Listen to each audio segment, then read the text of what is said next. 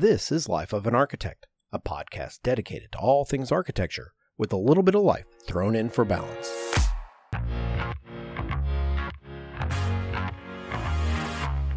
Architects come out of school with a ton of knowledge, except most don't actually know how to be an architect.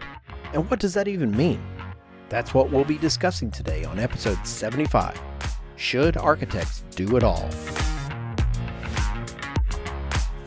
Today's episode is generously brought to you with support from the Bilco Company, proudly serving the building industry since 1926.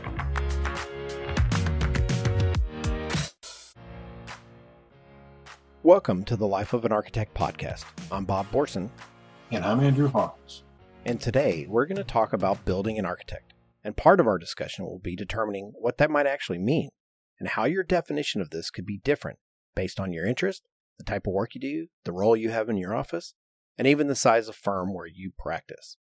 So this is at the root of a jack of all trades, master of none philosophy, or the inch wide, mile deep philosophy, which, yes, I'm aware I've just mixed my metaphor, but I'm okay with that.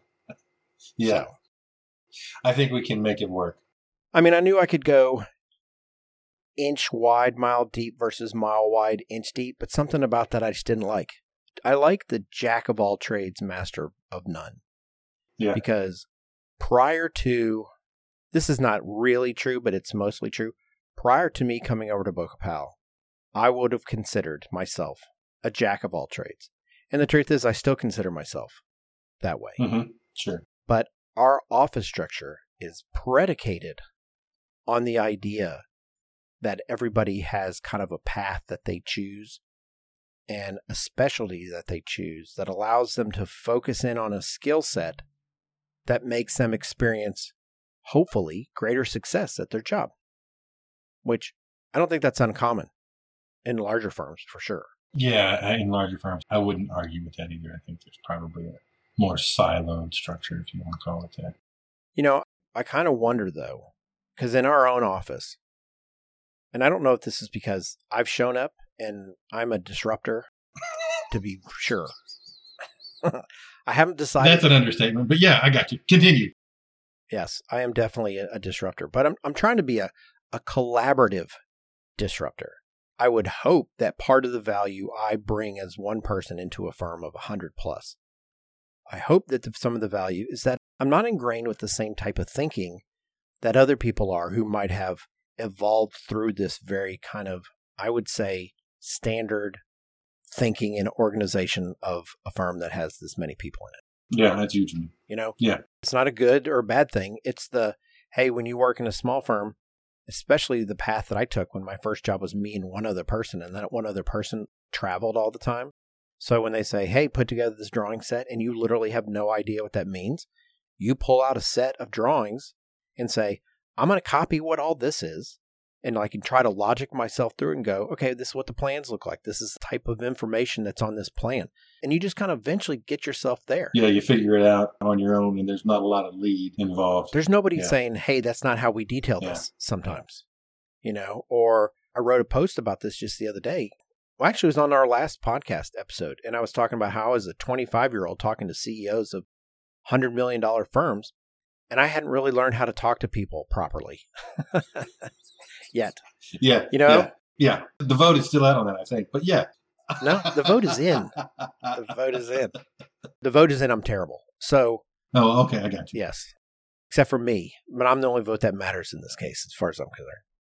But anyway, so the point of this is that the skill set that I developed was really the result of the fact that I didn't have a small army of people that had this inch wide, mile deep reservoir of knowledge that I could go say, hey, how do you do this? I had to do it all myself. And what happens is I don't think I'm as good at it as other people are, but I think I know how to do a lot more stuff than other people do. All right. That's the jack of all trades scenario. I think in small firms, that's the role that almost everyone picks up. You have to know how to do everything, and you can't focus on one thing because that's really not how it works. It's funny, I was having a conversation with another architect just the other day about code issues, and his comment was, well, I worked at a really large firm. He's like, we have a guy that does code. So anytime we start doing design work, we call him over and ask him if we have questions about code, and he knows all that stuff. So I didn't have to know it. So that's not in my wheelhouse because there was somebody that was their thing. And so that was their thing on all the projects. I wasn't overly familiar with code because I didn't have to be. That's from the structure of the company, not by choice, I would say. Well, that's kind of an learning by osmosis, right? Like it's not your responsibility, but you're around it enough to know how to ask questions to its existence. Mm-hmm. So I can say, hey, if I'm doing a building that is considered a high rise, I'm going to need a fireman's vestibule, right? Yeah. I don't need to know what that means other than it takes up space and it needs to connect to a stair. But someone's going to say, oh, it needs to be this big by that big and have an exterior access and it needs to have a Knox box. They're going to know a lot more information about it. Sure. I just need to know that it exists and put something in place, and then someone else will say, it's not big enough. Yeah, to plan for it, that you need to have it there. Yes. But the specifics of what it exactly is may fall onto someone else. Yeah, this is something. So part of the reason we chose this as a topic really was born out of a rant might not be the right way to put it. Sour grapes on my part definitely played a role in this, but it had to do with not long after the pandemic started in 2020. It might have even been before that. I can't remember time so well anymore now that I've gotten my COVID shot. That's a joke. I'm kidding. So we had a bunch of people all design a building, and then we all get together. Then we all compare it, and then we present it to the client. The client goes, I like what's behind door number 2. And I made a stink about it because mine came in second place. Mm-hmm. And I thought mine was better, which, let's be honest, if you're a designer, of course you're going to think yours is better. Everybody thought mine was better, except for the guy who got his selected. Right? Yeah, sure. But here's the problem. So as I was solving this solution, I was like, okay, their budget's $14 million. So as I'm going through this, I'm thinking, do this and don't do that and don't do this and do some more of that. And then there were things like, hey, I need to put a scuttle. This was the example we gave in the conversation we had before. Yeah. Was you got to have a roof hatch. And if my roof hatch daylights within 35 feet of the perimeter of my building, I have to put a handrail around, right? And so this guy designed a super cool building, which actually we had the groundbreaking ceremony on it last week. So that's kind of neat. But he had like humongous cantilevers. He had where the roof hatch would go based on how he planned the building. There would have to be handrails around his super flat roof that looked dope. Mm-hmm. And I go, it's not going to look like this at all. You're not going to have... When it's done, yeah. Yeah, you're going to have handrails. Nobody wants handrails. Your roof isn't cool anymore with handrails on it, bro.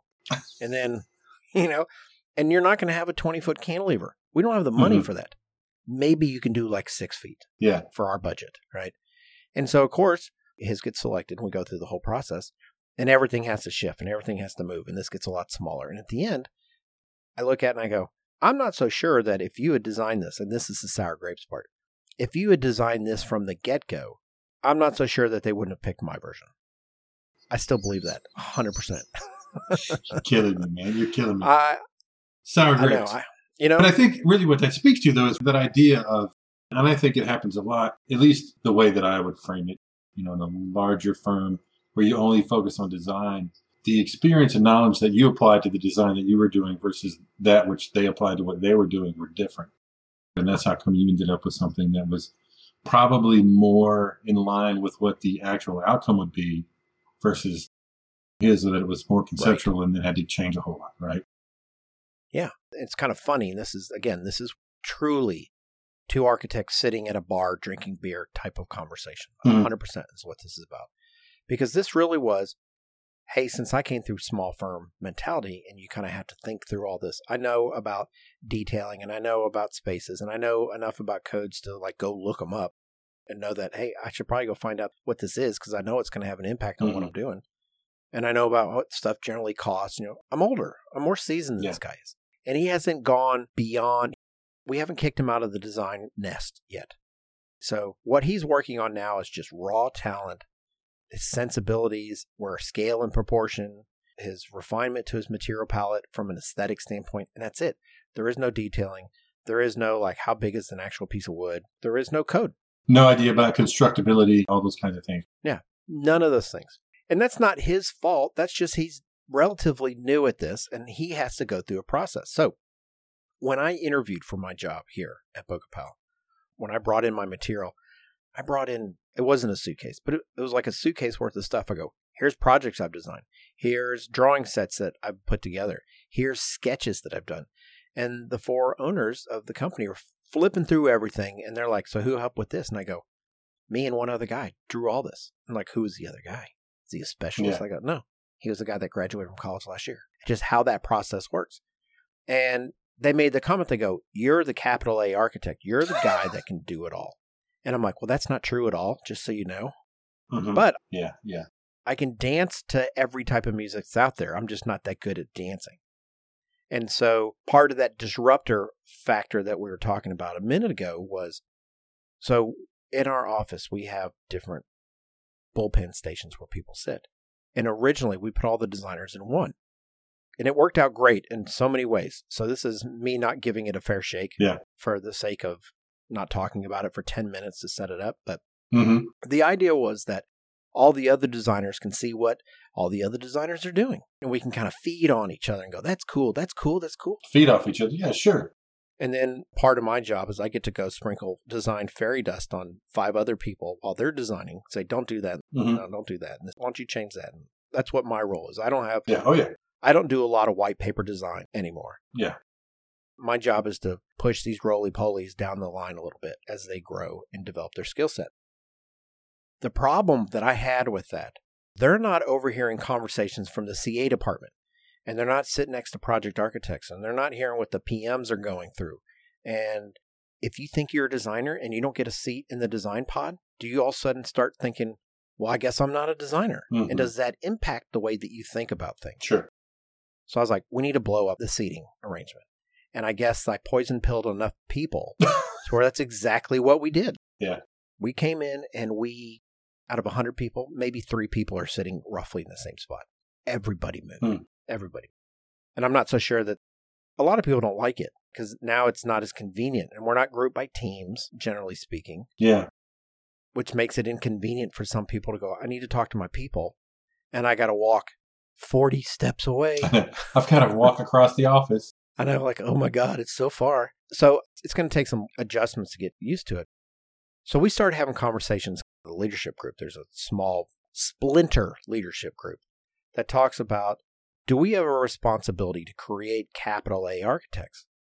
People that can do it all. And the idea is that, so when you get hired into our office, as an example, as the large firm example, the vast majority of them, unless they don't want it, are project designers. That's how they start off. And they get to design buildings like right out of the gate, which if you're coming out of school, how great is that? It's the thing you're best at. That's the dream for a lot. Yeah. That is the dream, right? And part of the reason we do it is that learning by osmosis, meaning as you design these buildings, we can talk to you about what ramps mean and what lobbies look like and what grids are. And we can help teach you some of the more technical aspects of this from a design standpoint. But the biggest bag of skills you have right now is as a designer. Yeah. It's not codes. Yeah. You know, it's not running jobs. That's the skill set you've been honing for the last 4 to 6 years. Exactly right. So at what point do you say, all right, project designers, actually I should say design professionals, that's what they're called. All right, design professionals, what time do I kick them out of the nest? And do they start to learn Revit and actually putting a drawing set together and being part of a team that they're under a project architect and they start having to meet different types of deadlines? They're on a project for months and months and months as opposed to high speed, hot burn at the very beginning. Yeah, a couple of weeks. Yeah. So that's something that we are currently going through right now. And I will tell you that the AIA has like a list of, you know, there's design professionals and there's project designers and there's project architects and there's project managers and there's project coordinators. These things are all defined, and the AI went to the trouble to actually define these things. Yeah, like their list of roles. Right. You're a design professional 1, 2, or 3 based on your time in the field and your experience and your skill set and your abilities. That kind of stuff. They established kind of a ladder in a sense. Right. So the question is, well, I shouldn't say the question. The way that process is supposed to work is that you evolve through your DP 1, 2, and 3 role, and then you have a choice to make. Do you go project designer route, which is basically still people that design buildings? That's their job. They're designers. Or do they start to fall down a path to become a project architect, which means they spend more time in Revit. They're working with MEP engineers and structural engineers and all these different type of consultants to learn how buildings are actually built. Yeah. They learn flashing details and they start to do code searches. Because I can tell you, in my office right now, there's probably 4 people that are awesome at all those things. But the vast majority of people have just stuck their toe into those little pools for just a short amount of time, but they have a specialty that they've gone towards. Mm-hmm. I would say that tends to be the case probably in larger firms. I'm not sure where that break is, whether it's a firm of 50 people or it takes 100 people, where that size break is. But I think that somewhere in there, there's definitely a point where that starts to happen just as a natural occurrence. Not that it's even planned per se, but that it just evolves into that organization organically. So the question is do you think there's an impact on your career if you choose one way, like the jack of all, master of none, or the specialty? Is there a route that you would say, well, you should do this versus that? If you're right out of school, that's the question. What's the answer? What do I do, Andrew? I know, you can't answer it. I mean, I can't, but I could. My personal opinion is yes. Yes to what? I'm with you in the sense of a jack of all trades, master of none. And the reason I say that is because I think that makes you more marketable in the long run. But that's just my personal opinion. Does it make you a better architect, though? My answer would be yes, but that's also some bias, right? Because of how I am and how I educated myself and what I think a quote-unquote capital A architect is, like you mentioned earlier. Sure. We know about everything, the entire process, and not just portions of it. So let me ask you this. Bartender, another round. But I'm in the hot seat. I know. You're putting me in the hot seat. I am. Well, because we need someone to be pushed against. And so here's the idea. And I don't even know how to ask the question because I'm probably not really drinking beer. Right? Yeah, I know. Yeah, the thing I'm trying to work out is I go, all right, as the jack of all, master of none, does that mean you have the ability to do a project delivery method from start to finish that equals better architecture? Does that equal better architecture? Or do you get better architect when you say, I'm going to take a team of people that are all experts at what they do, and does that equal better architecture? And I can tell you, the way I phrased it, you would think, hey, taking people that are experts, they add up to, it's like saying, if I cook with better ingredients, my recipe's going to be better. However, the vision can be diluted a little bit if you're not doing it all. Yeah. The power of one person doing everything and their intent is a big deal. Yeah, I think to be able to maintain that intent, even the idea of the design and being able to maintain that through the process is probably easier with one person, right? And I agree that it could get diluted when there's more people in there. But I don't think either way would, in my opinion, actually produces better architecture. I think it just depends on the people doing the work. Honestly, I know that's a cop-out answer, but if there were 5 experts, but they weren't really good at it, then it doesn't necessarily make a better architecture in the end. I agree with that. But what if you have one guy that's not good at all 5 things? Yeah.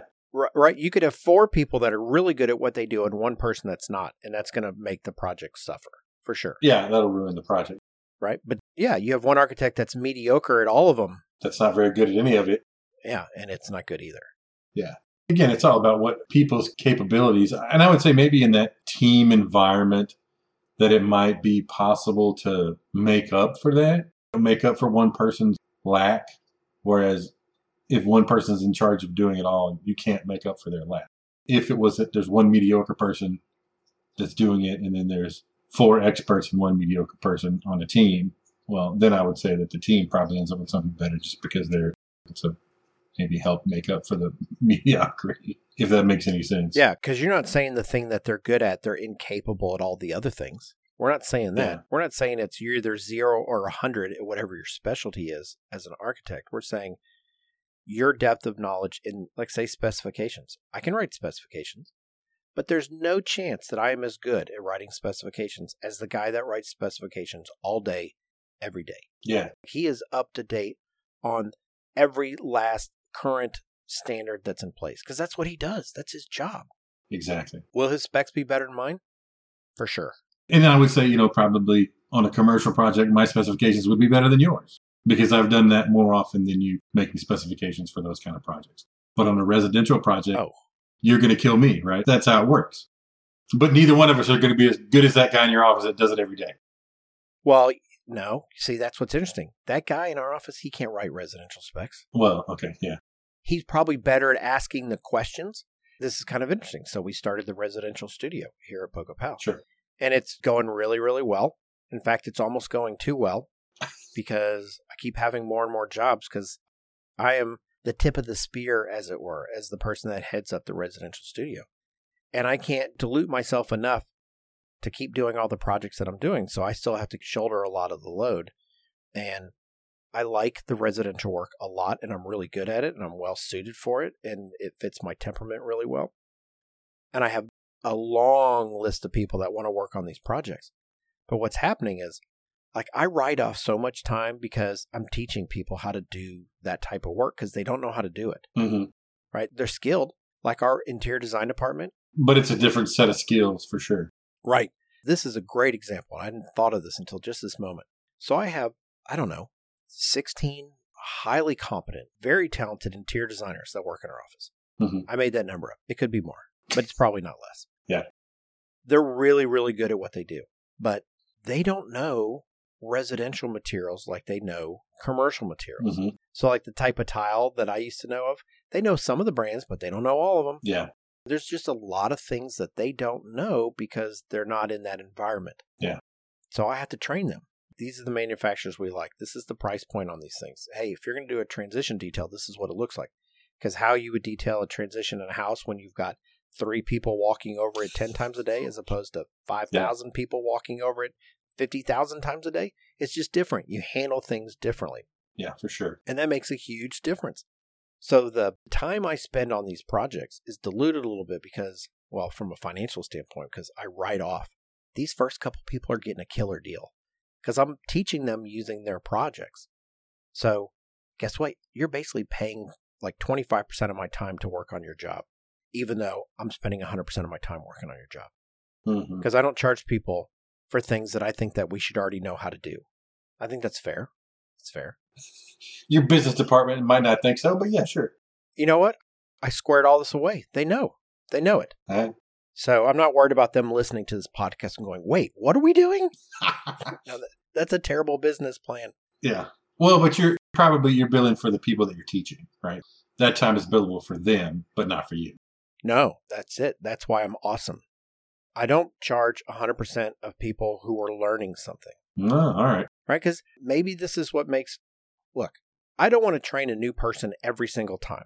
That's a bad business model. Oh, yeah, for sure. What I want to do is create like a core of people and say, look, you're going to be one of the 6 people that I'm going to work with. And I'm going to teach you how to do all this stuff. You're going to learn how to do it. So when they draw it and I go, that's not quite right. All right, well, I'm writing that time off. Because I don't believe in the learn while you earn. I mean, I'm sure I made a bunch of accountant type people just roll over right now or spit their coffee out of their mouth or something. Yeah. We're not supposed to be experts at everything all the time, but I just don't feel right doing it. So the point of all that is I have all these highly talented and capable people that don't know anything about residential work. Man, but I can set them loose on commercial projects, Class A office buildings, whatever, and they're killer, right? They're awesome. I just get in their way on those kind of projects. So it's really, really different. Yeah, you just ask dumb questions. I say, hey, what about this? And they go, dummy. Or they go, oh, okay, well, thanks. You can go sit back down now. Actually, nobody does that. Yeah. More from Life of an Architect in just a moment. Andrew and I are sitting here today with Steve Weil, Director of Sales and Marketing for Bilco. The Bilco company has served the building industry since 1926 and continues to be the industry leader in the design and manufacture of specialty access products. Bilco has built a reputation among architects, engineers, specifiers, and construction trades for dependability and for products that are unequaled in design and workmanship.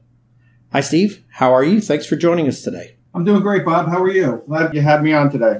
Well, we're happy to have you here. I know that I have burning hot questions about roof hatches, which is what we're going to be talking about today. And specifically, we're going to focus in on Bilco's thermally broken roof hatches. You ready to do this? Sure. Glad to talk to you guys about it. Yeah. So the thermally broken roof hatch was actually a new product that we developed back in 2015. It's basically just a more energy efficient version of a standard roof hatch. We have an office over in the UK. The UK market was demanding something that was more energy efficient and also wanted something that was thermally broken to eliminate condensation issues they were seeing. Mm-hmm. So we developed that product primarily for the UK market back in 2015 as their standard product. And that's the only product we sell in Europe right now. When we did roll out the product for the European market, we did have it tested, laboratory tested to a number of different standards. Really? I'm going to confess something here. Is thermally broken roof hatches, I haven't had to do a lot of them in my career, quite honestly. And it seems like a product that everybody needs one of these. Every roof hatch should be thermally broken, and you guys got a good one. Yeah, so basically, roof hatches in general are used on every building. They come in every shape and size, and every building needs at least one to get onto the roof level to maintain HVAC equipment or just for general maintenance. So we've made hatches since the 1950s, and again, we started making this thermally broken version for the more demanding UK market in 2015. We decided to roll it out to the US market as a premium product, really just to see how it would go. And the product has taken off since. Yeah, I would imagine. So basically, the way the product is designed, the interior and exterior surfaces are separated by a non-conductive material, which prevents that heat transfer from interior and exterior surfaces and eliminates condensation. So you can picture a roof hatch sitting on the roof in New York with 2 feet of snow on it, and heat hits the underside. It's not going to be long before the roofer gets a call and says, hey, my roof hatch is leaking, when it's really just condensation on the underside of the cover. So this product addresses it, and it's also much more energy efficient. So what we did was we took the standard 1-inch insulation that a roof hatch typically has, which is an R value of about 4.6, and we increased it to 3 inches of polyiso. So now the R value is 20.3. So it's much more energy efficient. We redesigned the gasket system on the product, and it's thermally broken. So it's the absolute premium of roof hatches that you can buy in the market right now. Yeah, I would say in Texas, we really need something that has that kind of R value because the sun is beating down, and if we poke a hole in the roof, we need to seal it up the best we can for sure. Yeah, well, and that's a good point. Just like snow building up on a roof hatch, there could be a roof hatch baking in the sun, and then you hit some air conditioning from the underside, same reaction. You're going to get condensation, complaints that the roof hatch is leaking when really it's just condensation. Yep. The other interesting thing too is, and really the reason we see the hatch taken off, is that roofing systems are getting much more energy efficient these days. So if you have an R20 or an R30 roof and you're going to cut a hole in it for a roof hatch, would you rather put an R4.6 roof hatch on it or an R20.3? Right. And it's really a no-brainer from that aspect. Yeah, for sure.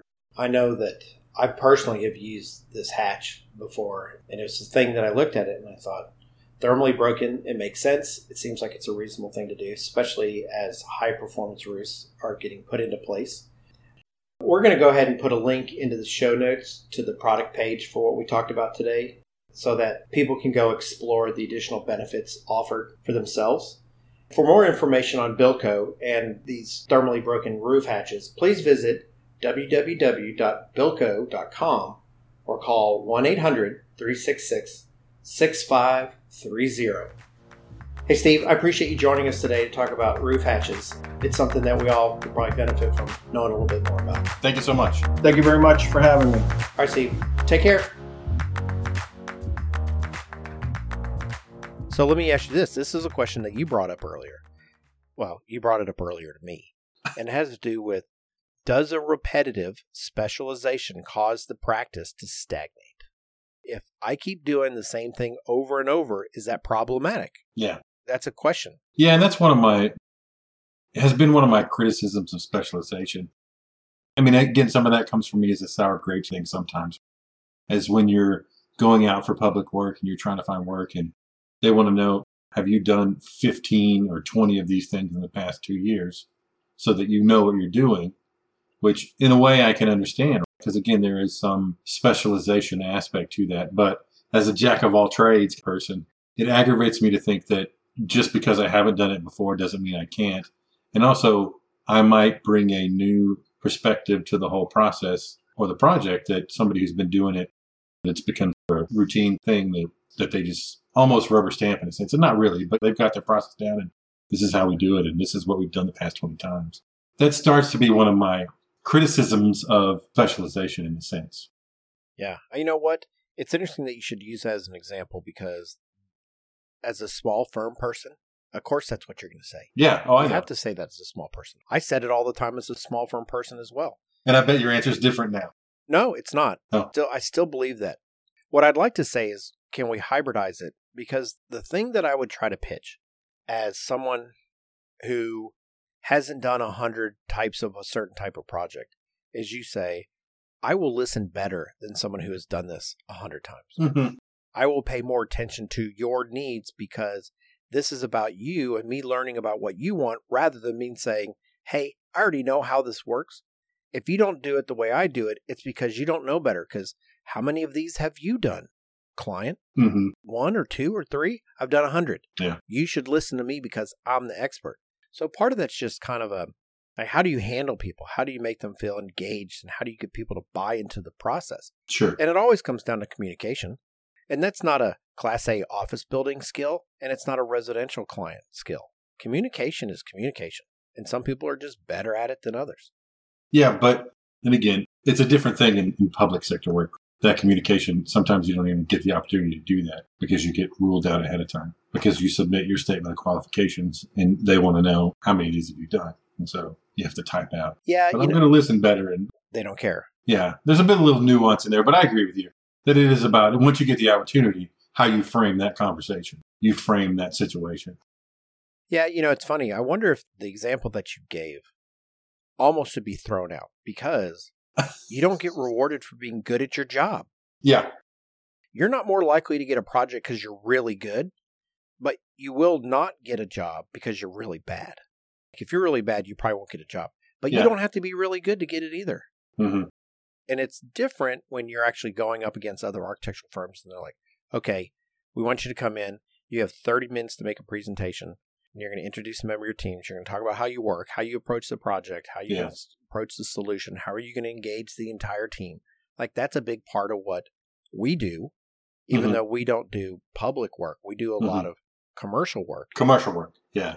And for residential work, it's the same thing. And I can't help but go into every single one of these because I go, this is how I am. I want someone to validate that what I'm saying, they heard, they've internalized it, and they're going to bake it into whatever it is that they're doing. Because I count on people to be better at what they do than what I am. And it doesn't matter if it's Class A office building or if it's a residential house or it's some metal worker building a fireplace around for me. Whatever scale you want to talk about it, I go, look, this is what you do all the time. You should be better at it than me. So we're going to collaborate on this. I'm going to convey to you what's important to me. And then you're going to protect me from myself by saying, I really like wood. I want to make my fireplace out of wood. And he's like, hey, guess what? As someone who builds fireplace, I'm going to tell you, wood fireplaces don't work out great. Here's a better way to do it. Yeah. And I go, okay. Not a good choice. Not a good choice. Maybe if we do it out of this. And we can take what you want it to look like and we could do it out of a different product. That might be a really stupid example when we listen to it later. But it's the idea that I don't care what size building you work on or what type of project you're working on. That's the most important part for me. From a client, if you're the client, don't you want your architect to go, hey, I feel like they actually heard me and that what I say matters. I think so. And I go, that's not a big firm. That's not a small firm thing. Yeah. That's not a jack of all trades. And so that's why I've started to lean a little bit more towards, like I've always thought communication skills were really important. But if I get 5 people that all do one thing really, really well and they can all communicate, that seems like a superior product. It might be coming down the pipe than one person who can do 5 things pretty well, but they're a good communicator, right? There's power in numbers. Yeah, maybe. I might. Well, hey, order another round of beers. I could argue it the other way too. Pretty sure. I know. And again, For me, as the small firm guy that works in a large firm world, and that's all I've ever done, is battle large firm mentality and all that you just talked about. And so it's a difficult sell for me on some level of my gut, but I don't necessarily disagree with it either. It's hard for me to agree with it, I guess. Yeah. Maybe we're not the two best people to have this because we kind of start off by saying we both have small firm mentality. How our DNA has been built as architects over the last 20 plus years of our career has been this small firm, jack of all trades mentality. One of the things that I am curious to know more about, just like I'm in a bigger firm now, so I see it, I'm witnessing it, and I see pros and cons, but I feel like I can shape the cons to make them more pros. So like in our path, let's say that you're Jill Anderson and you are a design professional one and you work here for a while and you move through DP1 to DP2 to DP3. At some point, we say you need to learn how to draw a drawing. You need to know how the technology side of it works. And so we want you to go up through Architect 1, Architect 2, Architect 3, whatever it is. As they gather these technical skills, part of the option that they have available to them, at least in our office, is now they're licensed, they can slide back into a project designer role. They don't have to be a project architect. If they want to be a designer, great, you can be a designer. But we want you to go through this path enough to be able to understand what they are, what you can learn, and what kind of value that knowledge can bring to whatever role you have. I think you're a better designer if you understand how buildings get built. I mean, that's the short and sweet of it, from my opinion. But we do run into people who have this mentality that they say they're project architects. And they go, I'm not a designer. The designers design the buildings. We make sure that water stays out of them. They get built for the budget, and we make sure that we're using the right kind of curtain wall system. I struggle with that mentality because the way it's been indoctrinated into me is that that person drawing and detailing the building makes 1,000 more detailed decisions than I do as the designer. The thing that makes a project great, like I can design a good project, but when it goes into production, someone starts detailing it, that's the moment where it can become great. And if I have someone who thinks that they're not actually making design decisions when they size toe kicks based on base height, or if they're saying, hey, I can detail the curtain wall this way at the corner and it would be slicker, this would be better, as opposed to this would be cheaper, or it would keep out water better. If they don't bring any design considerations to the technical aspect of their job, I don't think they're making the project better at that point. I think they're just not making it worse. What I want is I want someone to design the technical details, not just draw the technical details. Yeah, and I think that it probably comes from our background, because I agree with you. But in that situation where things get handed from one group or silo to the next group or silo to do those things, that I think maybe that can get lost. Yes. In that idea of, well, I'm just implementing the technical aspect of something that somebody's already done. I'm not really impacting the design excellence of that piece. Well, and that's when the design vision can get diluted or lost altogether. I agree. If somebody doesn't extend that philosophy all the way through. Yeah, I agree. Or we're doing a project in Fayetteville right now, and it's got, at last count, I mean, at one point it had 13, 14, 15, 16, 17, 18, like 20 buildings. And we have really talented designers, and they build models in SketchUp, and they float around, they rotate, and they look at stuff, and da-da-da-da. And I find myself walking over there and go, hey, this overhang that you have, if you pull that 6 inches in from the edge of your building, then when the flashing turns up from the canopy, I can have a piece of wood return before the corner rather than have some kind of weird, janky flashing detail right at an outside corner. Yeah, yeah. Right? Just, it's a little design move, but guess what? You don't draw flashing in these design models. They just don't do it. And you probably don't even know what it is or how it works. And then to take it even one step further, I'd say, hey, and the size of our boards are X. So if you pull your canopy in by a module of one board width and one board thickness, then you can actually have your flashing terminate at a joint, like a natural joint, instead of it being like an inch into some panel and they got a saw cut it in. Yeah, and then it looks janky, and then there's a place for water to come in. And But I don't know how you solve that. Yeah, you just take a whole bunch of small firm people and make them large firm people. Yeah. But we were talking earlier, I think my other concern with the over specialization is that I think that it could possibly impact your maneuverability in a sense. Because if you do one thing, let's say you're only a designer at your firm, if it's a big firm, and you decide you're going to move to another big firm that they may not have an opening as a designer, but they may have an opening as a project architect, and you may look like you're okay for that, but then when you get there, you might be way out of your depth. Even as a small firm, I've dealt with that, where I've hired someone from another firm and they'd been working there for 15 years and their level of knowledge was not what I expected for someone working in a small firm for 15 years because they'd been siloed or pigeonholed into one thing and they were really good at it. But the jack of all trades did not work for me. That is interesting. So you're bringing up something that, quite honestly, I had not spent any time, didn't even show up on my radar screen. And I find it really interesting. Yeah. The idea that, let's say I'm a designer and I do schools. I do K-12, right? That's what I do. Mm-hmm. If I leave that job, especially if I'm seasoned, I've been doing this for 15 years. Mm-hmm. 15-year experienced design professional focusing on K-12 projects. That's what I do. I have to go get another job that does K-12, right? That does what I know how to do. That does exactly that. That does exactly that. And so the number of jobs, should you find yourself in a position to need a job, is throttled down a little bit. Mm-hmm. And you could say that could be true for project architects, for project managers, even though I will tell you right now, project architects are like unicorns. I don't know what it is. They're like the hardest person to find. That 7 to 10 year person that's a project architect, someone who can actually draw, get into Revit, draw, do detailing, understand how things get put together, manage consultants, 7 to 10 years. We always need those people. We have a standing rule in our office that if we come across one of those people, we bring them in. We don't have that for all the other jobs, right? Like we don't always need project designers. You know, I got a lot of them. We're growing them. Mm-hmm. We try to grow our people internally. Mm-hmm. But man, I'm telling you, if you're 7 to 10 years experience project architect, hook me up. We always need you. Like, it's always an issue. Yeah. And so, say you're a small firm guy. Well, you're going to have to go get a job at another small firm. Like, for instance, there's not a lot of people like me running around. It's not because I'm great.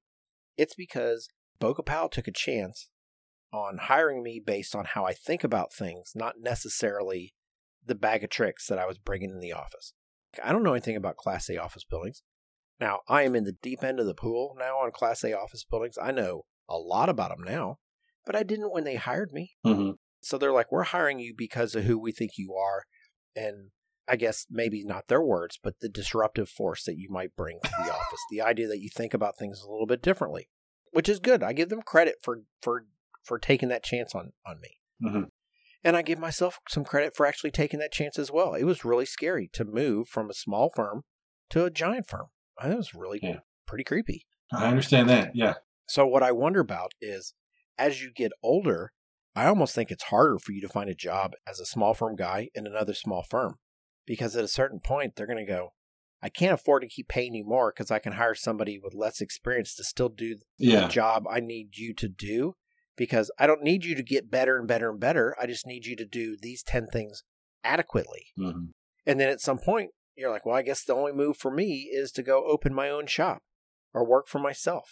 Which, let's be honest, not everybody can do that. Yeah. Not everybody should do that. As we have discussed. Yes. So I almost think that small firm people have a harder time as they advance through their career if they need to pivot or make a change. Maybe. I think that's difficult. Maybe.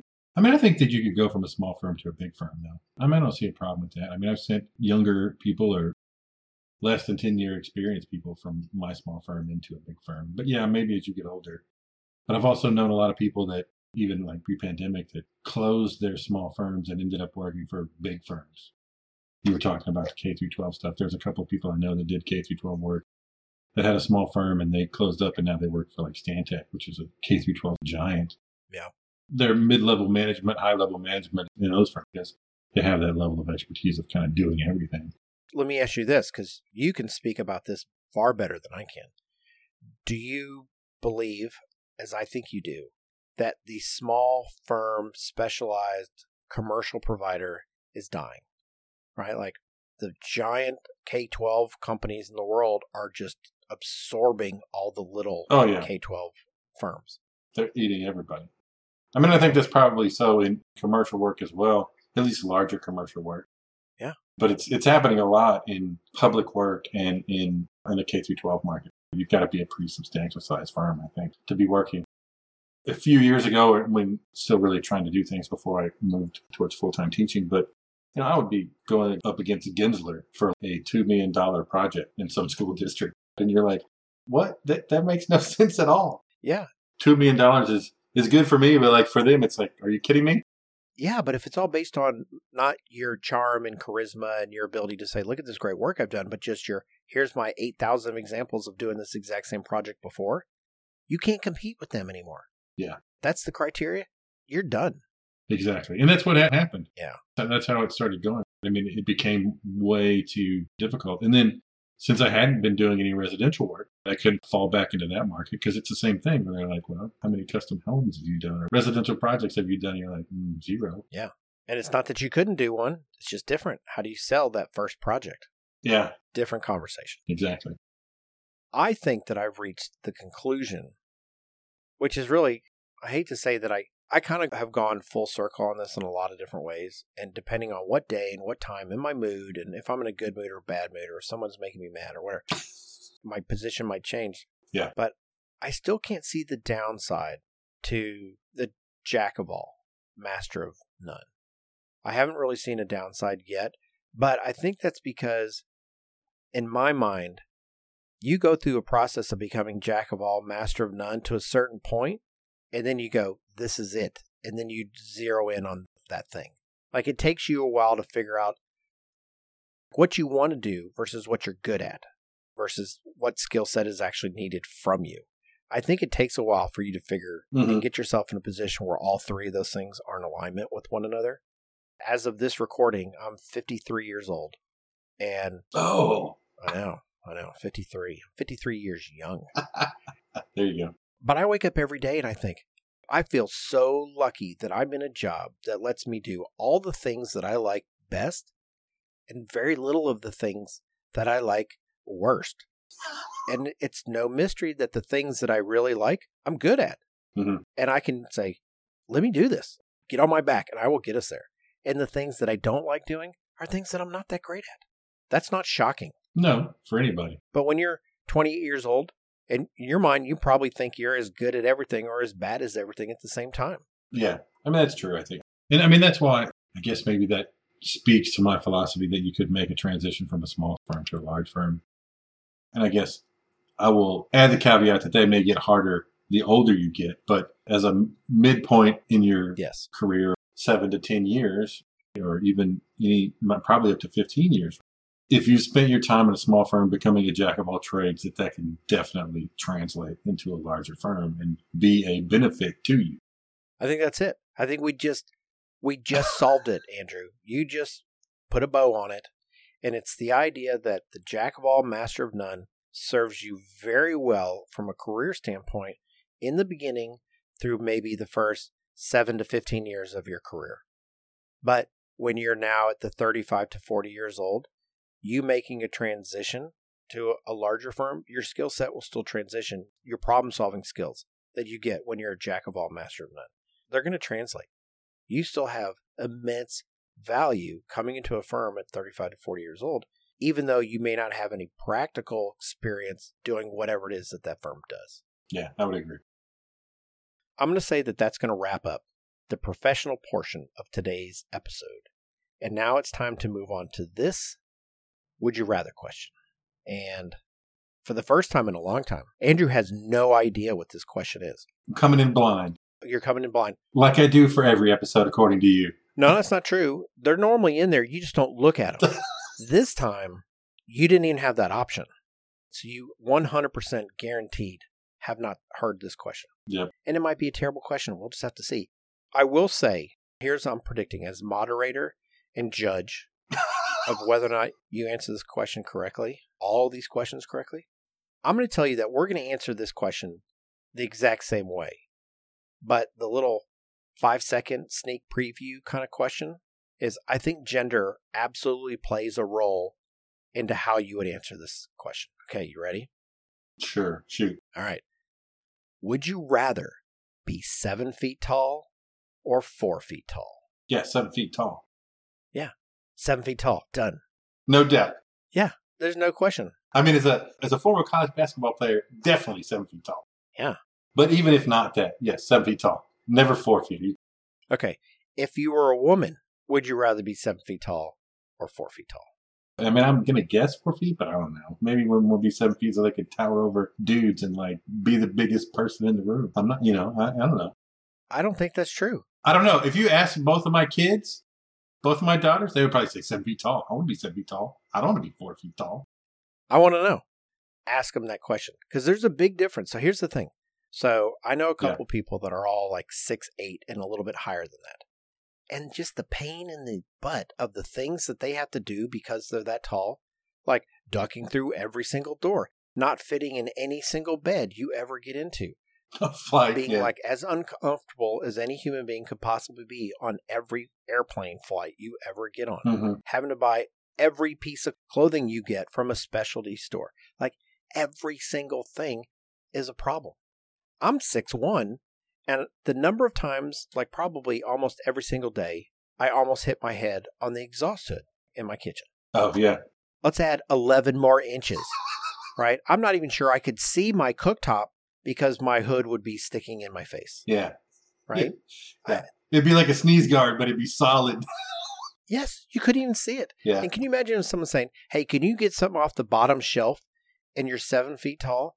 Yeah. It's like you're laying on the ground to get something that's 4 inches. It's not easy. Yeah. But I think that being a man and being 7 feet tall, you're going to be evaluated differently. I don't want to say that people who are short aren't competent, but how they're perceived. Because the only reason I say this before y'all come at me, I know y'all are going to come at me. I have a 16-year-old daughter. And the amount of time that all these girls talk about how tall their dates to dances are and all that kind of stuff, it's a big deal. Oh, yeah. They talk about it all the time. Sure. And I think that would really be a drag. I think that the force of your personality has to be amazing if you're 4 feet tall. For you to have the same kind of, like my last boss, he's 6'8". He walked in the room, everybody paid attention to him, right? Because he's imposing. He would say something, and sometimes I thought, they just believe it because he's bigger than everybody. I literally felt like that sometimes. Yeah. You know? And I think that would be really tough if you're 4 feet tall, because then all of a sudden your personality has to be bigger in life as opposed to your body's just bigger than life kind of thing. But with women, I think that you being a short woman, you're not viewed in the same way than if you're 7 feet tall. Because they have all the same problems. They have all the same problems that a man would have at 7 feet tall. But they don't have the same problems, I think, that a 4-foot man would have. Maybe. I could be way off base. Yeah, I don't know. Maybe. I don't think I am. I don't want to speculate on that one, really, honestly. This is when we're in a bad shape because we don't have someone to answer it. Right, because you're thinking that we don't have a woman to chime in on this. Yeah. So at the very least, as a man, you spent half a second going, it's going to be 7 feet tall. Yeah. But that's because I've always wanted to be taller than I am. Yeah. You know how tall I want to be? I want to be 6'4". I don't want to be 7 feet tall. I want to be 6'6" or so. That's tall. 6'6", 6'8", somewhere near. That'd have been great. Oh. I'd have had a different life. No. You think? Oh, yeah, I know. I don't know that you could know, because I know you played basketball. Yeah. But you're thinking if you just had a couple more inches, you had all the other skills, that was the only thing holding you back? Yeah. For you having a life of professional basketball, the only thing holding you back was a couple of inches? Yep, guaranteed. That's some guaranteed. Yep. I don't think you can do that. I can't. I don't think you did. I can't because it was a long time ago, so I can guarantee it. I'm going to say that there are guys that get drafted that it doesn't work out for. It was 20 years ago, so I can guarantee it. Yeah, all right. I'm going to say you can't guarantee it. I know. But that's fine. But I can appreciate that you have a different perspective looking at it since that played a big role into your formative years. Yeah. I just can't imagine being 4 feet tall. Yeah, the question would be is what if it was like 7 foot or 5 foot? 4 foot is just, I think, a strange height. I don't know. It's sort of an in-between, in my opinion. Okay. No offense to all the exactly 4 foot tall people out there, but. Okay, what if I said 7 feet or 5'6"? Yeah, see, right now, I mean, for me, I would still say 7 feet, but that's because it's what I want. What if it's right now? You're going to become 7 feet tall, not when you're 20 years old or 18 years old. I'm saying right now, Andrew. I'd still probably go with that, 7 feet. Sure. Instead of 5'6"? Instead of 5'6", yeah. Boy, it's harder. It gets harder that way because 5'6", you're short as a man, but you're not that much shorter than what the norm is. Yeah. Do you even know what the average height for a man is? Is it 5'10", I think? I think it's 5'10". Something like that? Yeah. And we were looking at it the other day because, again, I had this conversation with my daughters because my youngest is now almost as tall as my oldest, and it's getting to be a battle. We looked up that the average height for a woman was 5'5" still. Yeah. And so I think for men it's 5'10". Yeah, I mean, at 5'6", you're sort of average for everything, but I'm still, no. Too much impact on me in my youth. I'm 7 foot. 7 foot. It's fine. Yeah. Well, I look at it from a more practical standpoint because I go, how hard is being 7 foot on your body as you get older? Like, what kind of problems as a 7 foot tall person are you going to have in your 50s? I'm sure it's horrible. Or even in your 60s or 70s. Like, I'm sure your knees and it's going to get worse. Your hips and your back and all that stuff is just, shot. You're blasted. Sooner than it would be if you were 5'6". I think that's a given. So if it was 5'6" and 7 foot, I think I'd probably go 5'6". As much as my dream in life was to be 6'4", that seemed to me like the perfect height. Mm-hmm. I'm only 6'1", and my dad was 6'3". I'm like the shortest. Like my dad and all his brothers, they're all like 6'3" or taller. One was 6'4". Two of them were 6'3". Yeah. My wife's 5'8". My daughter's 5'8". So you'd be okay being the shortest in your family? Well, they have to take me at this point. I don't think they'd leave me over that. Yeah. Even though, I mean, my daughter seemed like she was ready to kick me to the curb last night when I made a joke that I thought was hilarious. And she goes, that's not a funny joke. And she decided to be mad at me for the rest of the night. But then it's all fine. Yeah, it happens. They forgot about it. Yeah. All right, well, there you go. Another amazing show completed. I hope you enjoyed it as well. Thank you for being with us today for episode 75. Should architects do it all?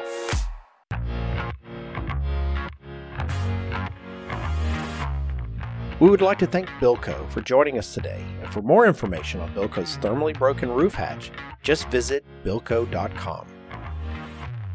In addition, shout out to our media partners, Building Design and Construction, for their ongoing support of the Life of an Architect podcast. We love you guys.